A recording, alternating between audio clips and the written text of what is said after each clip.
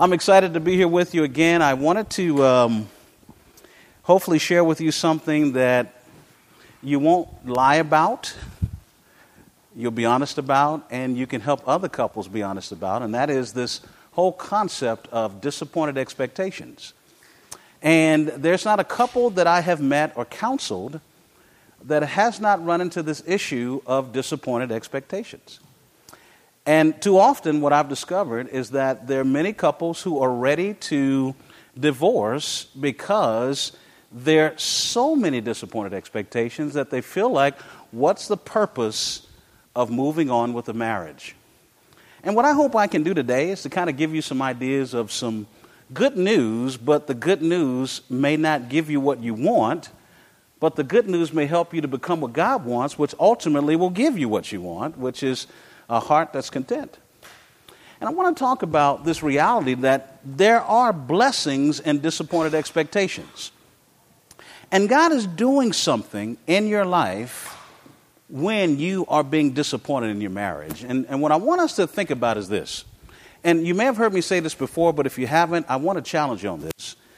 We really don't have marriage problems. We have character deficiencies that show up in the marriage.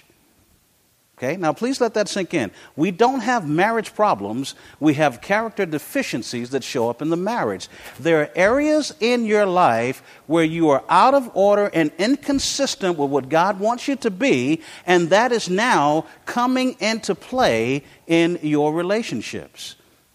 And where you find that there are character deficiencies in the marriage, there is a deficiency in glorifying God and being beneficial to the other person.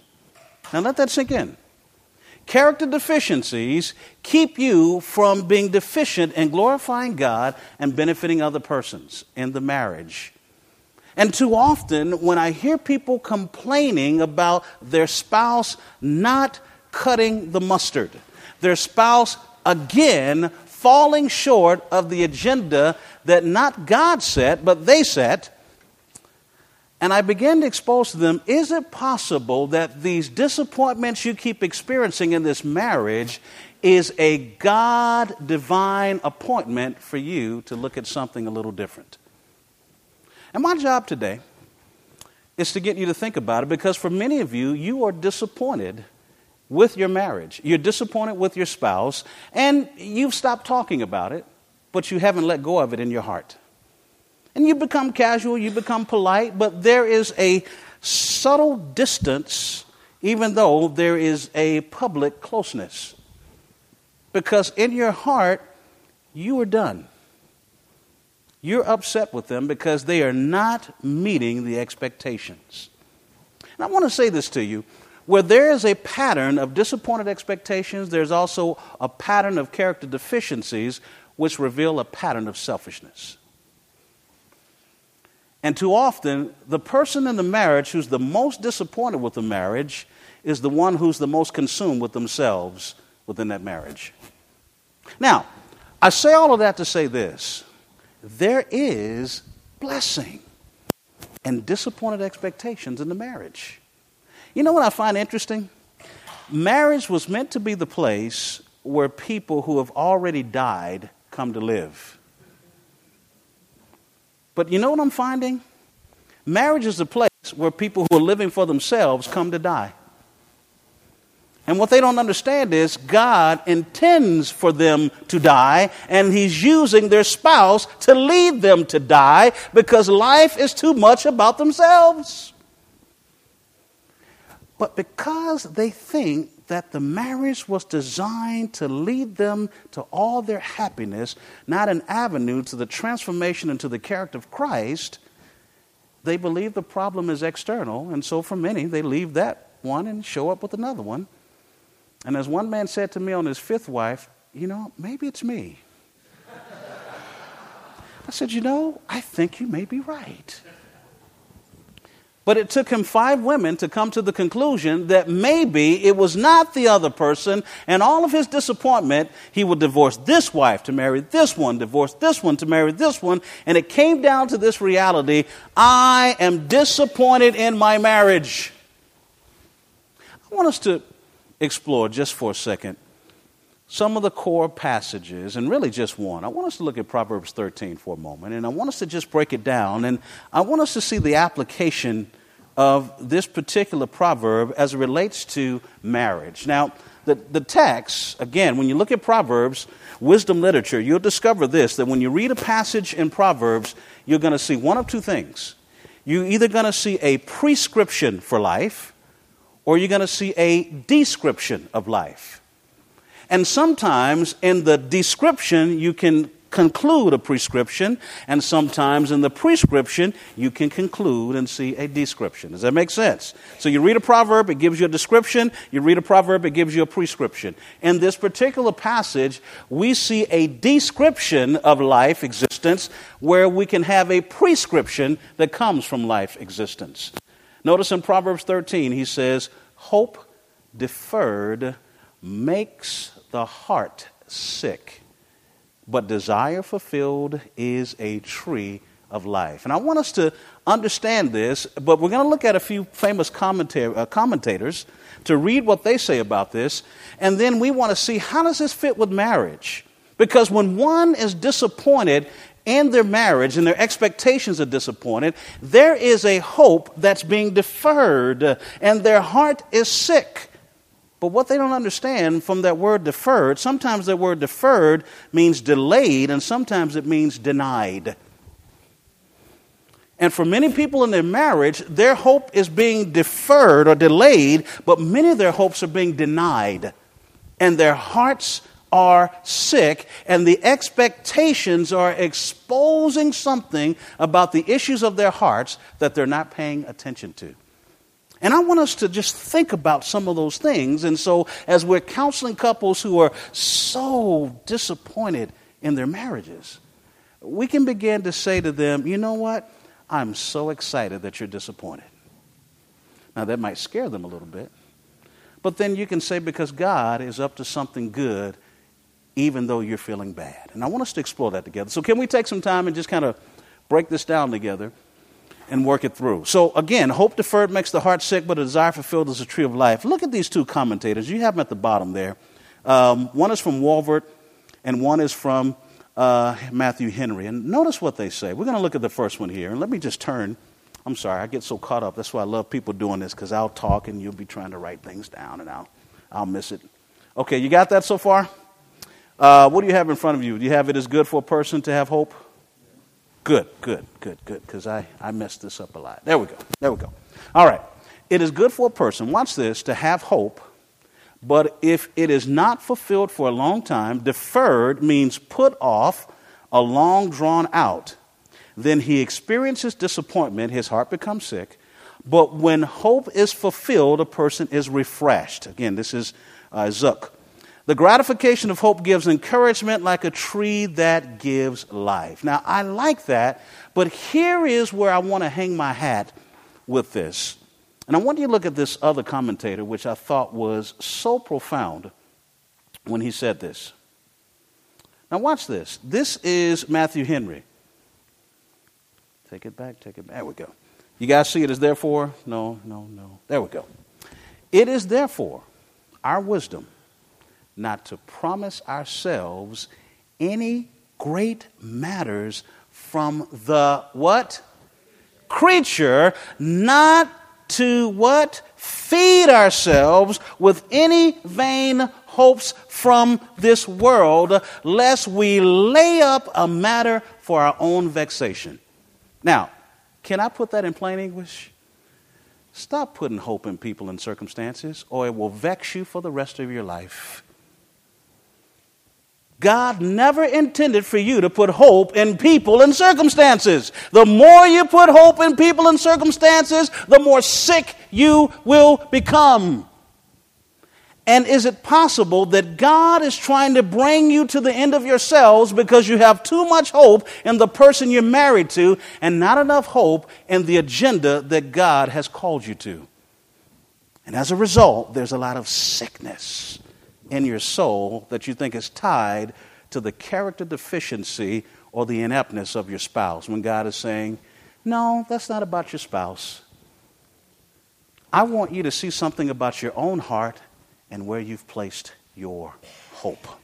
So, this feeding of ourselves, this vain hope, I want us to think about this for a second, and I want you to let this sink in. And look with me at point number 1. When we feed ourselves vain hopes from this world, we will have what, guys?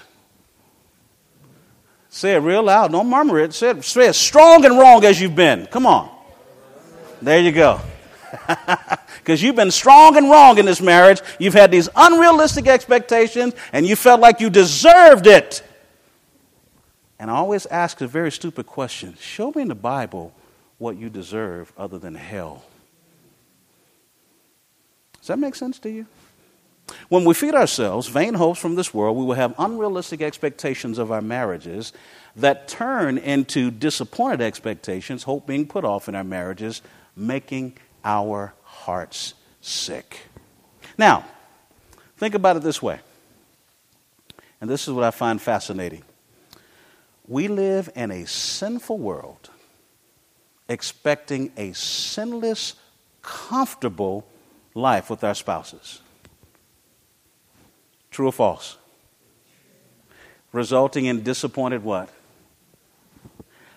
I got caught in this gap. I didn't see it. I really didn't think about it, how I wanted all this comfort in this sin-filled world as if I'm married to perfection. Now, I think she's perfection. I'll say that. Okay? I am on recording, right? We want all of this perfection in a sin-filled world. Now, I live in a city of 8.5 million people. I live in Houston, Texas. Every morning, there's going to be someone crazy in traffic. Doesn't matter what day it is. Someone's going to do something crazy. My problem was every morning I was not prepared for foolishness. And every morning I found myself going off, and someone had to remind me, Nick, man, think about it. When you wake up tomorrow and you get on the freeway, is someone going to do something stupid? I said, yes. What about the next day? Is someone going to do something stupid? Yes. Why not prepare for the foolishness instead of complaining about it? Well, now that makes sense. So now before I get up in the morning, 6, 7:30, get ready to get on the freeway, I'm saying to myself, someone is going to do something foolish today. Let me prepare. And you know what that's done for my drive? I now anticipate foolishness instead of being so shocked and so out of the way with it.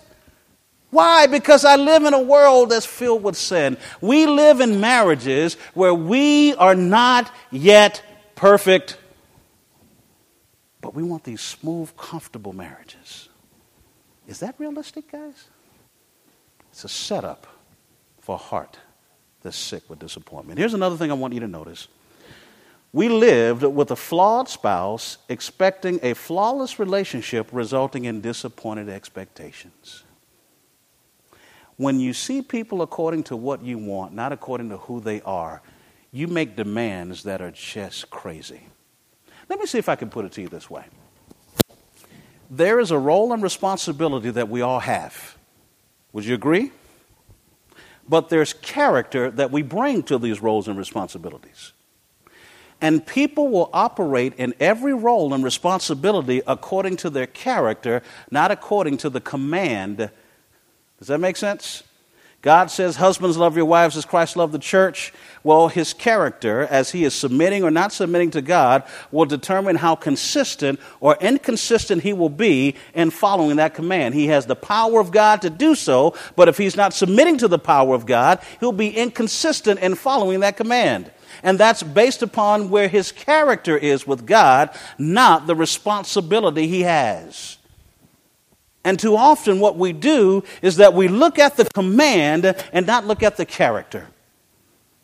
And we're not looking at what we have in marriage, we're looking at what we want in marriage, and as a result, we miss something. My spouse is a work in progress just like me.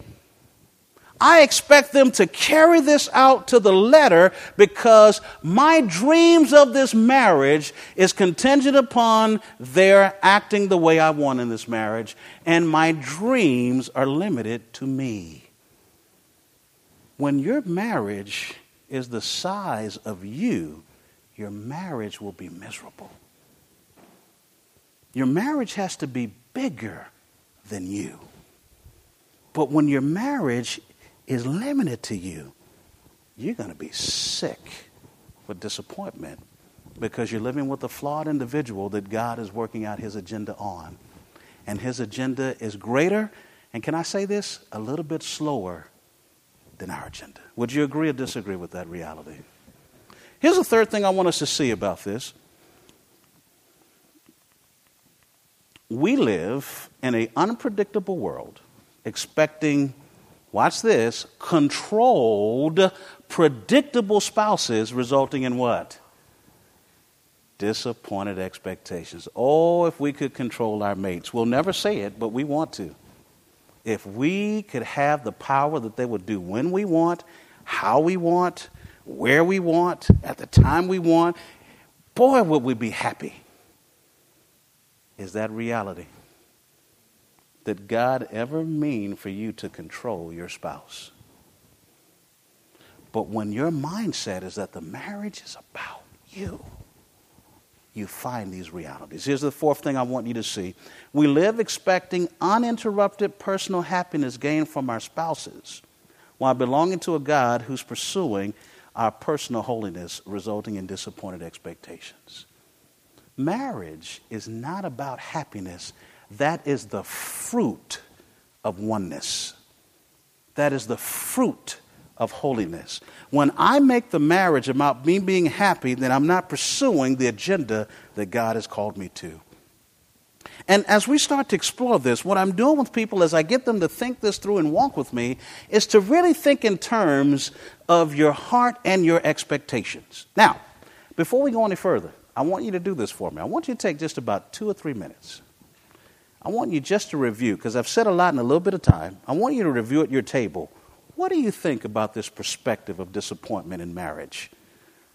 How could you see this in your own marriage and in the marriage of your friend that you're thinking about? Take about 2 or 3 minutes, and we'll come back and we'll build on this a little bit more, okay? Talk about what you think, what you see.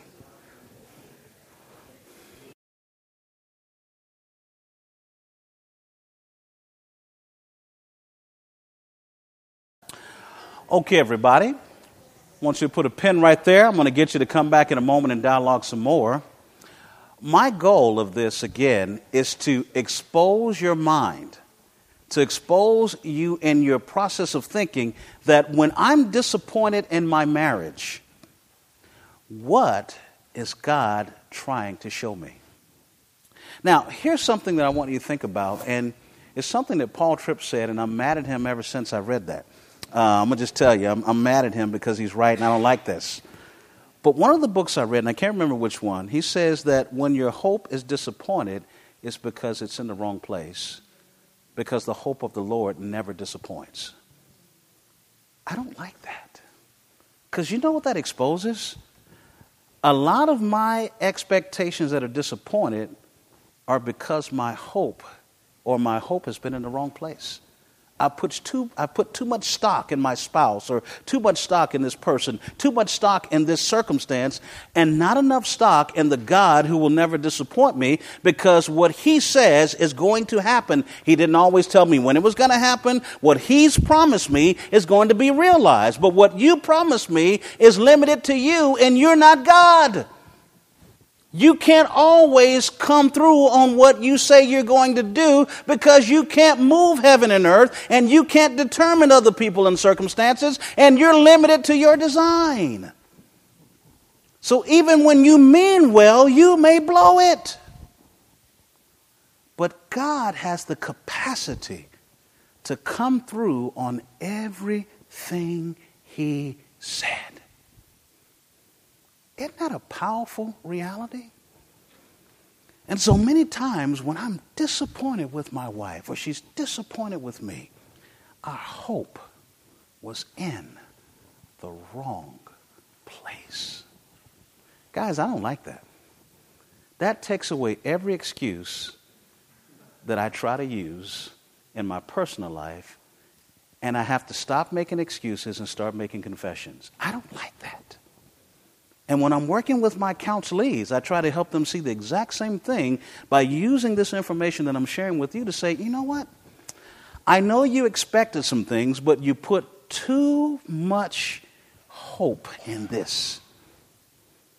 And God is exposing your heart in your disappointment and sickness here to help you place your hope in a different place and to learn from what you're doing here with your spouse.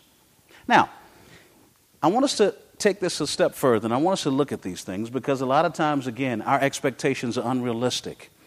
And when they are, I want you to think about this. So walk with me at point number 2 for just a moment.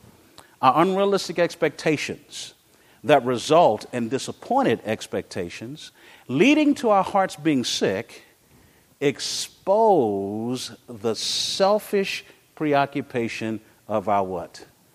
Hearts. Part of the challenge of disappointed expectations is to get you to look at what's happening in your heart. And as I'm working with people, as I work with myself and being disappointed in marriage, I have to go through this and hopefully grow through this by doing some personal evaluation of where I am with my wife in that moment, or for that day, or for that week, or for that month, or for that quarter, if you will, because something in my heart is not right, but I'm making it about my spouse. Here's what I've discovered personally and as I've worked with marriages and thinking this through. Our unrealistic expectations reveal that our hearts are consumed with a life that is reduced to what we want and what we think we need above loving God and loving our spouses. Let that sink in for a moment. When your world is reduced to what you want and what you think you need, you see your spouse as a help or a hindrance. And they need to get with the program. Not they are a person to be loved, they are a resource to be used or a hindrance to what needs to be done in your life. And God may be allowing you to be disappointed in this area so much so you could see your heart. Here's the second thing I want you to think about in this. Our unrealistic expectations reveal that our hearts are consumed with loving self and wanting our spouses to love us as much as we love ourselves. Now, I'm going to say something here, and I want you to bear with me. And if you get mad, then that means it's really you. If you don't get mad, you probably understand it by now. We are full of ourselves. Okay? We're so full of ourselves that we expect our spouses to be as full of ourselves as we are. Can I tell you a secret? Your spouse will never love you as much as you love yourself because you are full of yourself.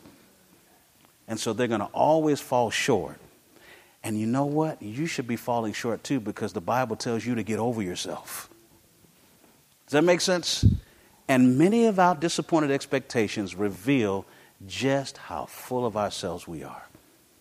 And you know what we're telling our spouses? I'm so mad at you right now because you're not thinking about me right now as much as I'm thinking about me. That's really what we're saying. I mean, think about it. When you're angry with your husband or you're angry with your wife, why are you angry? I mean, really, just be honest. At this moment, it's all about me, and if you had any consideration in your little bone, any consideration at all, you would be thinking about me right now as much as I'm thinking about me. You selfish, stubborn individual. I'm going to bed. I don't want to talk to you. You catch that? And I love it when I have these conversations with people and they'll say, you know what? My husband is so selfish. My wife, she is just so stubborn. And I'll listen and I'll lean over and I say, really? What makes them so selfish? What makes them so stubborn? And I'll let them keep going. And I'll keep asking the question a different way until it becomes obvious. And I'll say, I want you to notice, every time I've asked you the question of what makes them so selfish or what makes them so stubborn, have you noticed who keeps coming up in the conversation? Now, by default, if it's okay for you to keep bringing up you because they're so selfish and stubborn and their IQ only rises when they do what you want. They're very stupid until you do what they want, but their IQ becomes very intelligent when they do what you want. It's amazing how all those change when you get your way.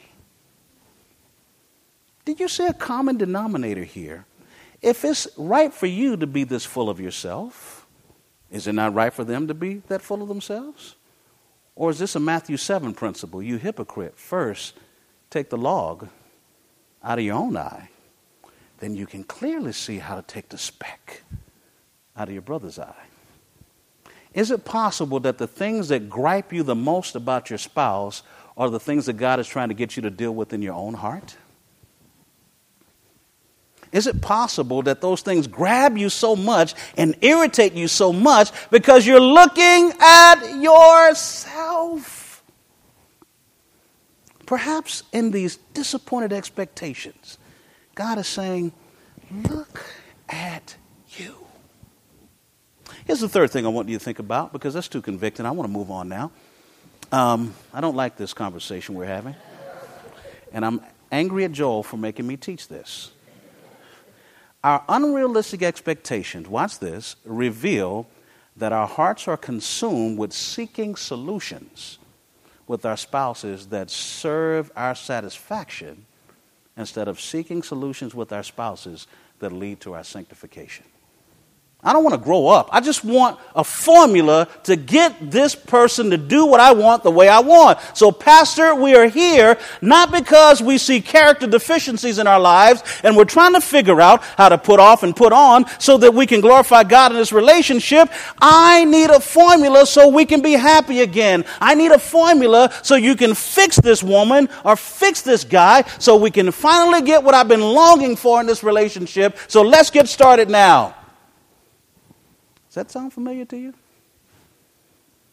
And what I tell people all the time, what you want from me as your counselor or your shepherd, I can't give you. Because what you want is a solution to stay selfish. And in good conscience, I can't give you that. But what I can do is give you solutions that will deal with your character deficiencies.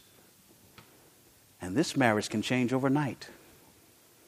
You will find that if you both overcome your agenda to be served and look at God's agenda for you, everyone will win in this marriage. Now, bear with me for a moment. Imagine what would happen. A couple comes to you for counseling, and you say to them, you know what I want you to do? I want you to meditate on Philippians 2. Consider the interests of others as well as your own. And I want you for the next 7 days not to consider anything about yourself with your spouse, but think of all the different ways you can serve your spouse. Now imagine if they both woke up for 7 days and chose to do that with the other person. What do you think would happen to that marriage in about 30 days, 60 days, 90 days? You think there'd be a difference in the marriage? The problem with our marriage is not that we need a formula to be happy. We need to overcome our selfishness and stubbornness and get back to the purpose of our existence. God never created you and I to live for ourselves. We were always created to live for someone greater than us. That's God himself. And he died that those who live might no longer live for themselves. Except when you get married, then all the bets are off, right? And therein lies these overlaying disappointed expectations. All right, let me show you another one. How am I doing on my time, somebody? Because, you know, preachers, we run our mouths. We love to keep talking. We good? All right. Wonderful, wonderful. Let's take a look at D. Our unrealistic expectations reveal that our hearts are consumed with self-serving satisfaction, reducing our spouses to being a what? Means to an end. Many of your disappointed expectations are exposing this about your heart. You're not really caring about them. You're consumed with you. You want them fixed. You don't want them changed. And because you want them fixed, you're impatient because it's hindering what you want from them. When you want them changed, you recognize this is a lifelong project of character transformation as they're submitting their lives to God or lack thereof, and the same for you. But these disappointed expectations that are making your heart sick exposes just how much you want what you want when you want it. And you believe this person needs to give it to you at your time frame. Before we go any further, take about 2 or 3 minutes. Look at this section. What do you think your friends need to deal with as you've been thinking about them a lot. Your husband, your friend's husband, take about 2 or 3 minutes. We'll come back and we'll look at point number 3 and start building on this together. Talk about what you see.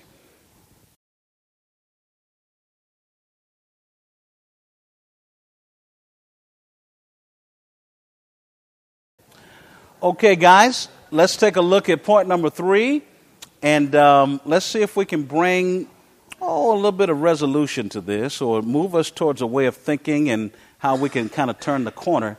Now that you're bleeding, let's see if we can get some salve on the womb a little bit. Is that possible? But before we go further, let me ask you a question. Have I said anything yet that doesn't fit almost any marriage that you've counseled? These are universal realities that if we take time to evaluate, we can use this to help people see that the problems that you think are so big are really very small, and they're contingent upon a reality that you are rejecting, that the world is bigger than you, and that it's about God's glory, not your personal satisfaction. But once you operate according to God's glory, you will experience personal satisfaction. It is the byproduct of submission, not the goal of your existence. Does that make sense?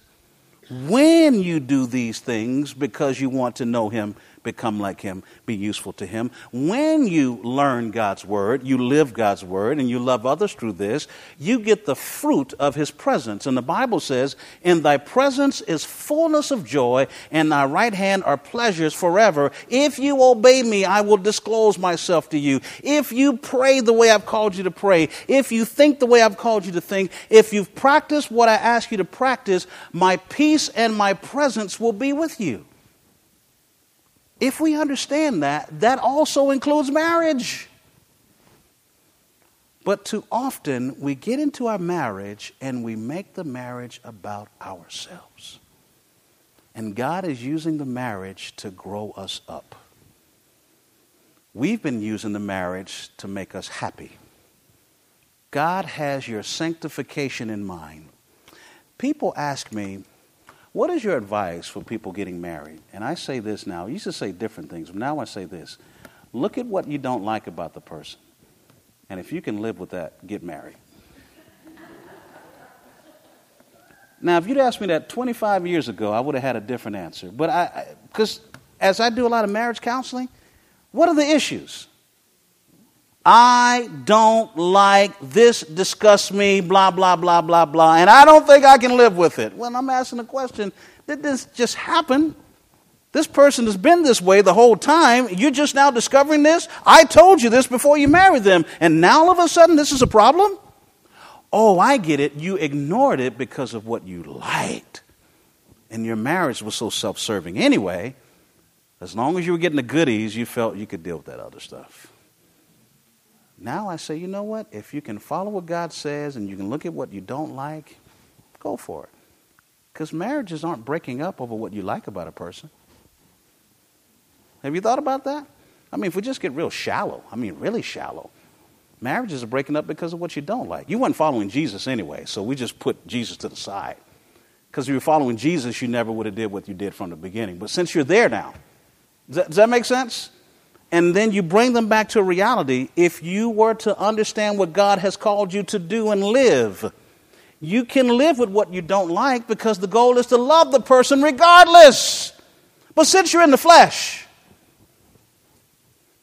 can you live with that? Praise the Lord. Now, if you want to be biblical, start loving out of God's will, not to get what you want, which is not love at all. You just want to be biblical. Think about a marriage as being bigger than your personal happiness, and you'll make different decisions about getting married if you just want to be biblical. Does that make sense? I'm not saying that you say, if I'm not attracted to the person, I should marry them anyway because I want to suffer for Jesus. I'm not talking about stuff like that, okay? Because, people take the kind of stuff I'm saying and they go to those logical conclusions. Does that make sense? I'm saying that it has to be more than your personal attraction and desire. It has to be about God's agenda. If you think about Adam was not caught up with Eve in the beginning. He was caught up with God's agenda with Eve in the beginning. When it became about Eve, that's when he started sinning. Have you thought about that? Because if he was really loving Eve as he was standing there with her, he would not only have stopped her, he would have said, hey, this discussion is over. Let's go, honey. But something happened in the garden. We don't understand all the details, but here's what I know. When I want my spouse to like me more than I want to lead her, I will do stupid stuff to be liked, rather leading to be disliked to the glory of God and the benefit of my spouse. Leadership is not always popular. But when you love people, you have to make decisions that are not always popular. Does that make sense? But when you want people to like you, especially in the marriage, well, you succumb to a lot of things that you know you shouldn't, and you hold it in your heart. That's not love. Does that make sense to you guys? So I'm going to stop preaching. Let me get back to where we're going. All right. Back to the mode. All right. Are we ready? Let's look at number 3. God can use our disappointed expectations in marriage to lead us to some important realizations, resulting in placing our hope in what God has promised. That's the whole idea here, guys. Before I go any further, God needs to break your heart to build your character so you put your hope in the right place. And when that happens, you can live with your spouse, whether they are living for the Lord or not, because your hope is no longer caught up in what they can do for you. Your hope is caught up in what God has promised. Does that make sense? But he has to bring you to this place of disappointment and brokenness so you can change in how you see and what you expect out of your marriage. So God can use our disappointed expectations in marriage to lead us to some important realizations, resulting in placing our hope in what God has promised from obedience to him, resulting in a desire fulfilled. Here's some examples of what we're talking about. Disappointed expectations in marriage can lead us to realize that marriage is not the means of personal happiness, but a tool to practical holiness. When we accept this reality and live accordingly, we can expect blessings that come from living a holy life. What does it say? With or what? Without our spouse's cooperation. Here's the second thing I want you to see. Disappointed expectations in marriage can lead us to realize that the motivation to work on our marriage must come from a heart to do what? Please God, not a heart to please self. When we seek to please God in our marriages, we will gain satisfaction that comes from obeying God with or without what? Because that's really, really not the issue to your miserableness in the marriage. You're miserable in your marriage, not because of your spouse's doing or not doing, but your preoccupation with what they're doing as it relates to the motivation of your own heart. When you recognize that God can take what seems miserable and bring a sense of peace to your heart as you live differently, you can live with a cantankerous spouse, a godly spouse, an ungodly spouse, because you recognize the world is bigger than your marriage. And God will satisfy you even with a stubborn wife or a selfish husband, and that he is into transforming your character and using this person. I told this one guy this. I said, listen, I know that your wife can be a very mean person at times, and I understand. But here's what I want you to think about. Look at how tough she's made you. He said, what do you say? I said, as mean as your wife has been to you and as nasty as she's been to you, can you tell me this? Has anyone else outside of your marriage been as mean or nasty to you? He says they may have, but it didn't feel like it. I said, so look at how much you can take when you deal with the outside world. And because you've had it up close and personal and you've learned how to manage it at home, when you are out there now, there's not much that anybody can say to you that you haven't already heard now, is it? He said, it's only you, Pastor, that will take something negative and turn it around. That's what I'm here for. Since she is not going to change and she's decided to be who she is and she's going to be up for church discipline soon because of her stubbornness, you've got to learn to live with and love her and still walk in a manner of peace and look at what God has done. Because I'm going to tell you, there is no hurt like spouse hurt. And as you learn to work through that in a God-honoring way, there's not much more that anybody else can say or do. You know, when people are nasty with me, I'm like, that's all you got? You're a weakling in this. Let me show you how you really could have come at me. Does that make sense? You know, I can see my wife. That's all you got? My husband is nastier to me than you could ever be. I mean, you know, I'm being facetious, but the point I'm making is this. You learn from these challenges to grow in your character and your faith.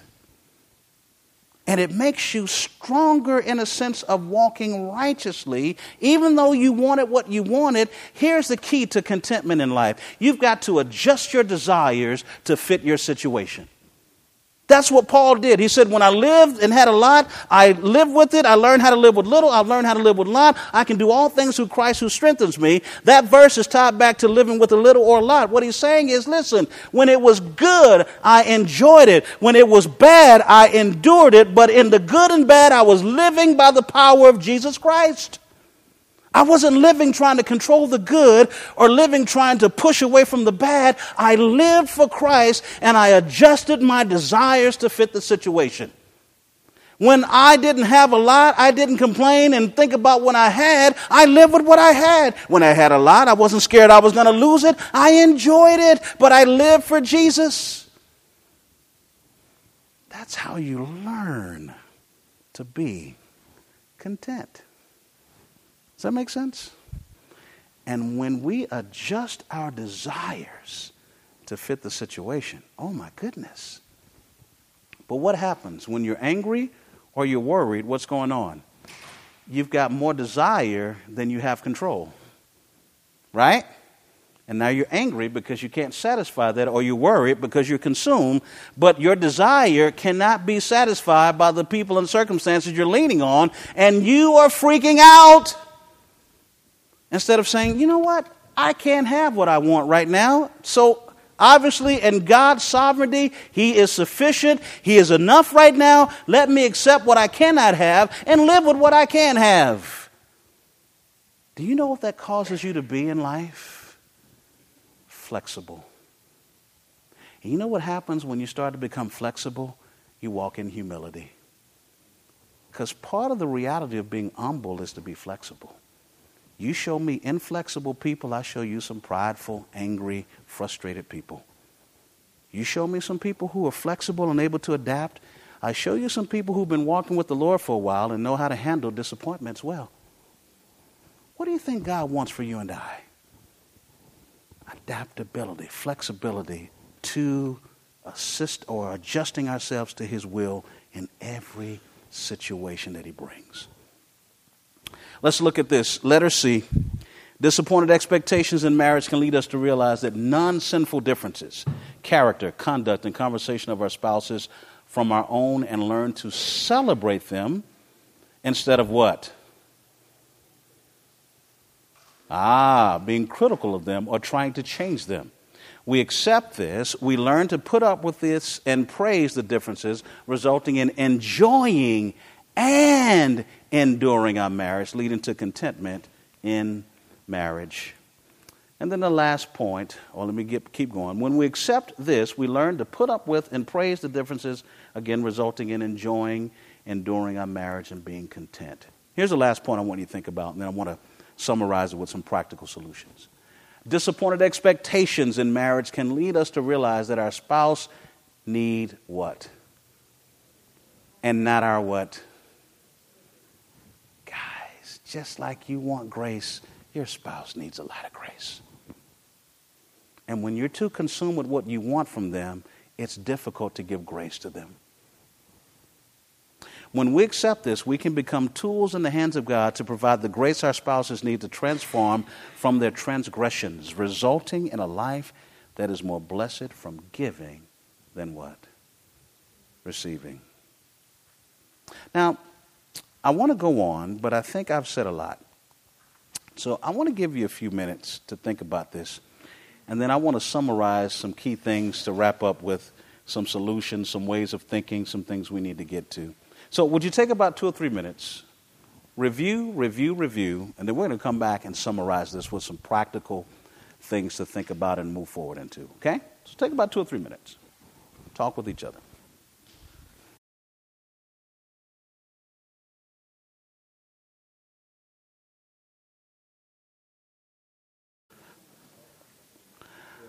Okay, guys, let me summarize everything because I want you to get your break. And then when you come back from your break, I want to get some questions from you about what you think and see. And then we're going to move into this whole idea of what it means to trust. If the Bible says not to put confidence in mankind and flesh, but then another verse says his heart trusts in her and she does him good all the days of his life, how do we understand the concept of trust? And we're going to talk about that later. But I felt like we need to talk about being disappointed before we talk about trust. Does that make sense? And then hopefully we can pull those two things together in practicality. So let me just kind of summarize, and we'll take a little break. We'll come back. Here's key point number 1. Expectations not being realized can lead us to what? The end of ourselves. That's part of the goal, okay? To be broken so that you come to the end of yourself, and in building genuine faith in our Lord Jesus Christ, resulting in living a life prepared and prescribed by God in this life within our marriages. That's part of the blessing of disappointed expectations, to break you, to move you from a life filled with what you want to a life filled with what God wants, and then you end up getting what you want by default. Does that make sense? If we could learn that, that becomes the blessing of disappointed expectations. Here's the key point number 2. When we stop trying to fulfill our expectations through our spouses, we can begin to live for our Savior with our spouses, as explained in 2 Corinthians 5:14-15. That verse says, and he died that those who live might no longer live for themselves, but for the one who died for them. Point number 3 is this. When we stop trying to fulfill our expectations through our spouses, we can learn how to enjoy the pleasures God provides through our spouses. Learn how to endure the pain God allows through our spouses. Submit to the precepts of God in His Word according to our roles and responsibilities. Focus on and hold tightly to what God has promised within this life and this life to come. Hold loosely in our hearts and hands what we would like to see, what we want, what we would like to have happen that is not promised by God in and for our marriages, so that we can live a life of faith that's prescribed and provided by God within our marriages. Isn't that powerful? It's trying to break us up, guys, because our marriage has always been bigger than us. But we've reduced it to ourselves, and so we have to be broken to put it back where God intended it to be. Here's the 4th thing. Faith should be in, number 1, the reality of God. Number 2, the reformation of our existence in totality to reflect the character of Jesus Christ. Number 3, the responsibility of God to provide, protect, and prepare us for the next life. Letter D, the rewards of God in this life and the life to come. Letter E, the return of Christ and His glory alone, with the residence created by our Lord and Savior Jesus Christ when He returns for us. Except when you get married. You see the principle? We've got our hope in the wrong place. And then finally, faith should not be in the realization of all of what we want in and through our marriages. Guys, I don't like telling you this one bit at all. Because to tell you this is to help me look at my own marriage. And where I have been disappointed and held grudges in my heart towards my wife, and I thought if we could just get to counseling, then she'll see how mean she's been to me, and she'll see how wrong she is and how much I deserve to have what I want. It was God interrupting my heart to expose me to these realities that I'm sharing with you. And what's sad is I had fooled myself about myself and thinking I was justified in this process. And as God began to break me, it gave me a different picture of my wife, and I began to weep. And I had to go to her and say, I need to ask your forgiveness.